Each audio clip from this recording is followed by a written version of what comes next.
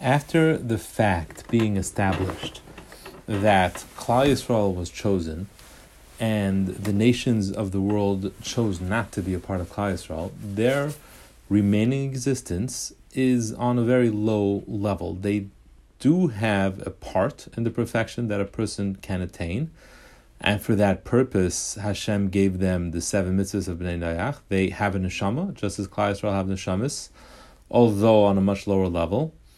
And through doing mitzvahs, they can attain a level of greatness.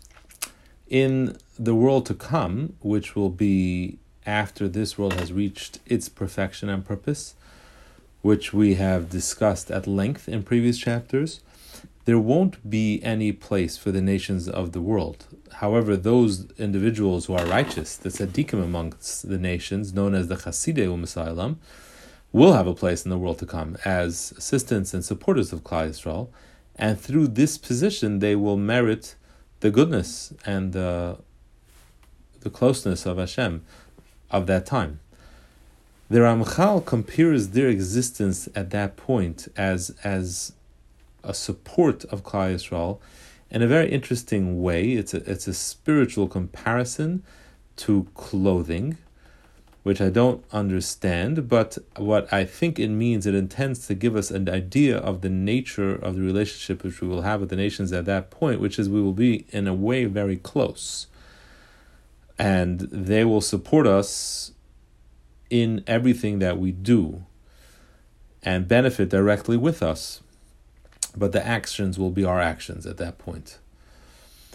When Hashem divided the world into the 70 nations, Hashem appointed a malach, or a lord, over each nation. Each angel is assigned one nation, and they see to their nation's needs. They guide their nations so that they can accomplish their mission in the world. And Hashem isn't mashgiach on them in an individual fashion. Rather, it's what is referred to as hashgacha klalis. Their own malach is mashgiach bepratis, while Hashem is mashgiach klalis. Now, this doesn't mean that Hashem lacks any knowledge, chas v'shalom. It refers to the way Hashem decides what happens to them. And this has been touched on by Ramchal earlier, and Amir Hashem, he will continue to discuss it in the coming chapters. Klal Yisrael, however, is guided solely by Hashem. As the pasuk says, Rak eschem yodati mikal mishpachos ha'adama, only you do I know of the nations of the world. Hashem bound the whole world and its perfection, its tikkun, and he tied his own presence, so to speak, to the acts of Klal Yisrael. If we perform mitzvahs, Hashem reveals himself, and there is Gilui Or and Aliyah. And if they sin, then Hashem hides himself, and there's Hester, and the darkness that comes with that. The nations of the world can't change anything about the world with their actions or deeds. They do, however, determine their own fate based on their actions, and they can also determine the path that their nation will take, because their actions grant their angel more power or diminish it.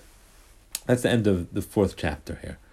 These concepts are not easy to understand, and will be developed more in Mirz Hashem in the coming prakim when we come back to Derech Hashem. However, next week we will begin learning the Ramchal's approach to Rosh Hashanah and Yom Kippur davening, which is an amazing small kuntras.